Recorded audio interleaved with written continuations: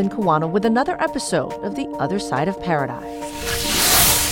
Psychopathic necrophiliac, and clearly very successful at manipulating people. Even people who should know better, people who are trained to deal with these people. That's what makes them spooky. We're talking about Randall Saito, the charismatic killer who was deemed insane in 1981. While at the state hospital, he had numerous girlfriends. Even staff members fell for him. He was allowed outside the hospital walls for conjugal visits with women. In the decades he was there, it seemed he was afforded benefits few other patients received. So why did he escape years ago? Joining me now is Daryl Huff, a dinosaur in the media business. Thank you so much. Colleague. Yes. So, Daryl, let's talk about Randall Saito. Just a fascinating story. Just the 2017 escape of Randall Saito was, to me, an amazing story. But there's even more. For those who don't know, Randall Saito escaped from the Hawaii State Hospital, called a cab after he got out, somehow got a cell phone and a bag of supplies. And a bag of money. And a bag of money because he paid cash for a charter flight to get to Maui to avoid detection here, and then flew from Maui to the mainland. Multiple fake IDs. A lot of fake IDs on him. He was on the mainland before DOH even knew he was missing from the Hawaii State Hospital. That in and of itself is fascinating. Were you surprised just to hear everything he went through? And obviously someone helped him. Not really surprised, actually. One, because of the general incompetence of the Department of Health and the state hospital, which is glaringly exposed, but also the Randall Saito was probably one of the most manipulative, clever, spooky criminals I ever covered. So this brought up a lot of memories, going back to stories I covered at KITV, at KHON, and even the Honolulu Advertiser back in 79, 80, 81. So that's when he originally killed this woman. It was a random act in 1979. Horribly spooky, creepy murder case. Sandra Yamashiro went to Ala Moana Center to go shopping. Early 20s, 1979, July. She's sitting in her car in the wide open parking lot.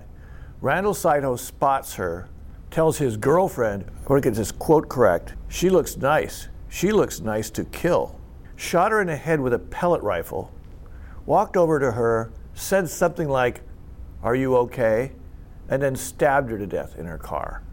The girlfriend who witnessed all this said that at times he used to make her play dead when they made love. And he was later diagnosed as a necrophiliac and succeeded in using that to avoid the murder charge. He was found not guilty by reason of insanity, is right, the official term.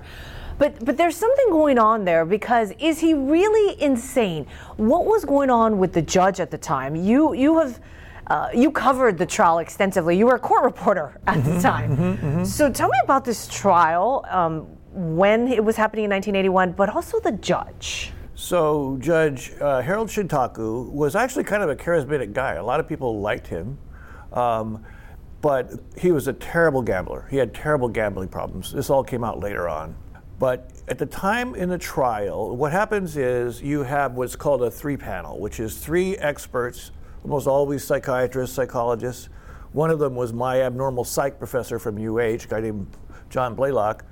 They found that he was not insane, that he knew what he was doing, that he knew what it was wrong, that he was killing somebody. He knew all that. That is not the definition of insanity under the law. But for some reason, Judge Shintaku, it was a jury waived trial because the lawyer was very smart. His lawyer was David Shutter, probably the most flamboyant, famous defense lawyer in the state at the time.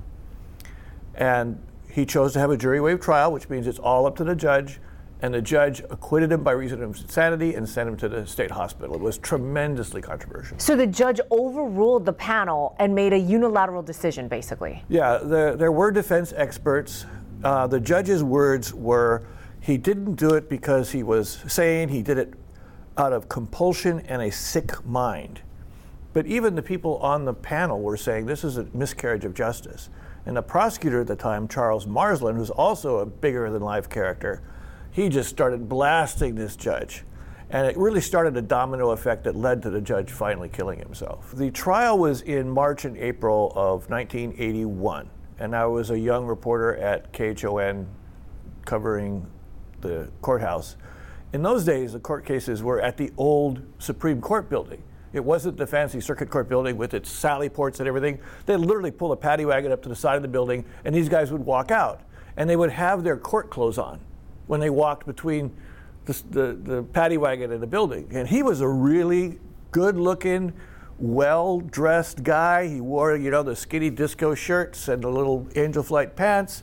He had a perfect 1980s haircut, little mustache, he looked like, and he was 22 years old at the time of the trial. So he literally would have a new girlfriend sometimes waiting for him in the courtroom. It was just extremely creepy. When Charlie Stevens went on trial, this is another trial I covered, for a double murder that was committed by people who worked for Charlie Stevens. And they dismembered the bodies, and it was a man and a woman were the victims. They put them in a shallow grave out in the Waianae somewhere, covered them with lye, did a lousy job. So we got to listen to all these lovely details.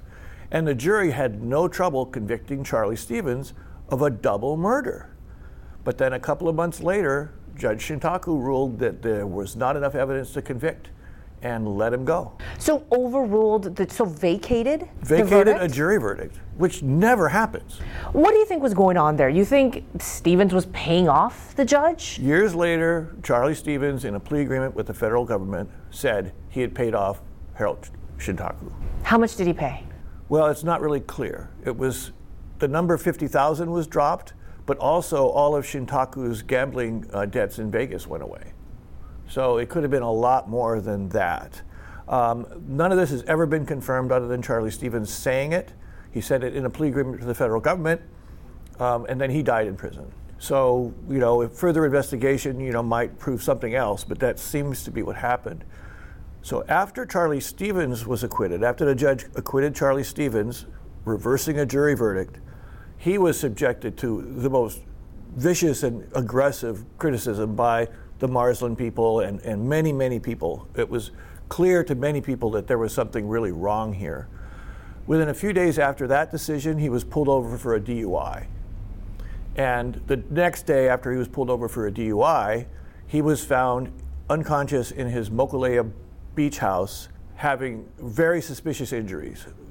He had a fractured skull, he had a broken collarbone, and he had ligature marks around his neck. One of the reasons I know this is because we got a tip that he was being brought by ambulance to Wahiawa Hospital. And we managed to get a photographer and myself up there, and I watched as Judge Shintaku was wheeled out of the ambulance, groggy, his neck going like this, and I was close enough to see the red marks on his neck. So that was a failed suicide attempt? He denied committing suicide. He denied trying to commit suicide. He claimed that someone had been following him and that he thinks, he was beaten up, but the police concluded it was a failed suicide. Here's what investigators said about the suicide attempt. It's thought that possibly he had in fact stood on a table and had tried to put a ligature around his neck and jumped, and that the ligature either fell or broke, and he fell to the floor from a distance of anywhere from 6 to 9 feet. After that, not long after that, he retired. And then a number of years later, I want to double check, I think it was in 1989, he successfully committed suicide by slashing his arms and jumping off of a third-floor lanai at the Stardust Hotel in Las Vegas, and he passed away at that time. He killed himself in Las Vegas, where he had a lot of gambling debt, obviously. What's the connection, though, other than the lawyer? Why would this judge assist Randall Saito? So if you put your best conspiracy theory hat on, it would be the David Shutter connection. That is, he needed to stay on David Shutter's good side because Charlie Stevens was already paying money to him because he was so deep into gambling that he couldn't get out.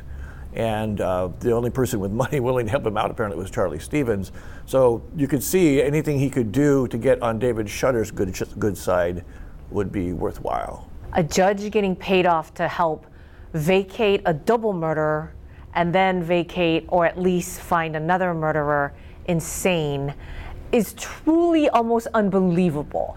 Daryl. I know. In going back through some of the notes and stories about this, it was a kick in the pants to see how all these things were connected. And as a 23-year-old reporter, I was watching all of it. Now looking back at the 2017 escape, clearly it seems like Randall Saito is sane. He planned this amazing escape, which sounds like a Hollywood movie to me. He actually married someone from the institution and was taken by car to her home for conjugal visits. I mean, he was a manipulative, smart guy, and he managed to fool doctors and everybody else. But it sounds like the state hospital treated him like a king. What was his problem with the state hospital? Well, when he was sentenced just recently, he made a claim that it's not safe there, that he was in danger there. Here's Saito at his sentencing hearing for the escape charge. Your Honor, the irony of having to commit a crime to prove that I was safe is not lost on me. But that is the catch-22 the state hospital put me in. It is a milieu of ineptitude, abuse, and malfeasance. And I have lived through that for decades. I dread the day I have to go back. I don't even want to think about it, tell you the truth. And I feel neither safe nor comfortable being there. He tried to paint himself to be some sort of hero. I had to escape as far away as possible. He's only going to have about 2 more years in jail, and then he goes back. And I talked to a couple of legal experts who said that it would be so obvious to any judge, because in order for him to get released, he's going to have to come back to a judge and say, not only am I sane, or at least I'm safe, I can live safely in the community. They're going to look at what he did and what he said, and they're going to say, no way, you are clearly still, you may not be insane, but you can't be trusted in the community. Meanwhile, the woman he killed, that poor family, right? They never got the murder conviction, they never got justice. Here's this guy who does this amazing escape years and years later, is getting conjugal visits, is marrying all these women are falling at his feet. Anything from the family ever? No, in fact, if you look back, there was actually by the construction company, they got together, they put together a $15,000 reward for whoever came forward with information. I don't know whether she collected the reward, but it was his girlfriend that finally turned him in, and telling all these chilling stories about the bizarre love life. Yeah, bizarre. But no, you don't see anything in the coverage. And when he escaped, we reached out and tried to reach the family, and we were not even successful in finding the correct family, as far as I can tell. So maybe she didn't have family here? I'm told she had family in Ka'u, on the Big Island. On the Big Island. Yeah, but we were never able to reach them. It's just, it's very sad. There's not even a picture of her that you can find. After Randall Saito was captured in California in 2017, he was brought back and earlier this year was sentenced to 5 years in prison for the escape charge. He has already served about 3 of those. When he completes his time, he'll go back to the state hospital. They have a new ward there. They have supposedly better security. But what about the person who helped Randall Saito? Is this another of his girlfriends that we don't know about? And that again goes back to if he ever asks to be released, one of the main things they're going to say is, we asked you to identify your supporters who helped you. He definitely didn't do this by himself. No, he didn't. How did he get a phone? How did he get a backpack with supplies and cash? He didn't do it himself. But he's never been asked that? He had access to, I can't remember what it's called, but it was sort of a halfway house, treatment house, either just off or sort of on the side of the state hospital, where they may have had access to phones, they may have had access to contraband. Lots of cash, enough to pay for a charter flight? He didn't go running to a bank machine. That money was in the bag, right? So somebody set that bag up for him. This is a guy that should never see the light of day. I think they should name that new wing at the state hospital after him. Yeah, but that's supposed to be an honor, right? To have something named after you. You want it named after him just to remind people, right, that this could happen. That when something bad happens, that's usually when the state actually does something about it. This new ward, is it supposed to be Randall Saito proof? Is that what it is? It would reduce the mixing of the really spooky patients and the more benign ones, it's still going to be all court-ordered people.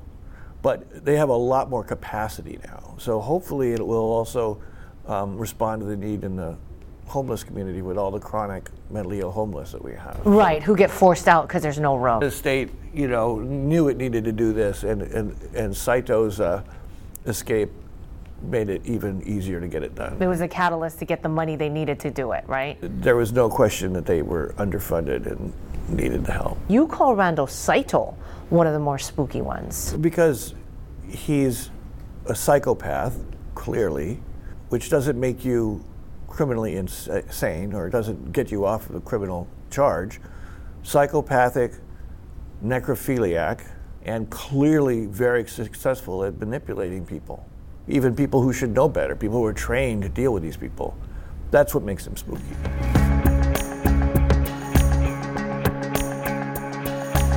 Hopefully, Saito is never allowed back into our community. That's episode 5 of The Other Side of Paradise. Mahalo for listening. I'm Lynn Kawano.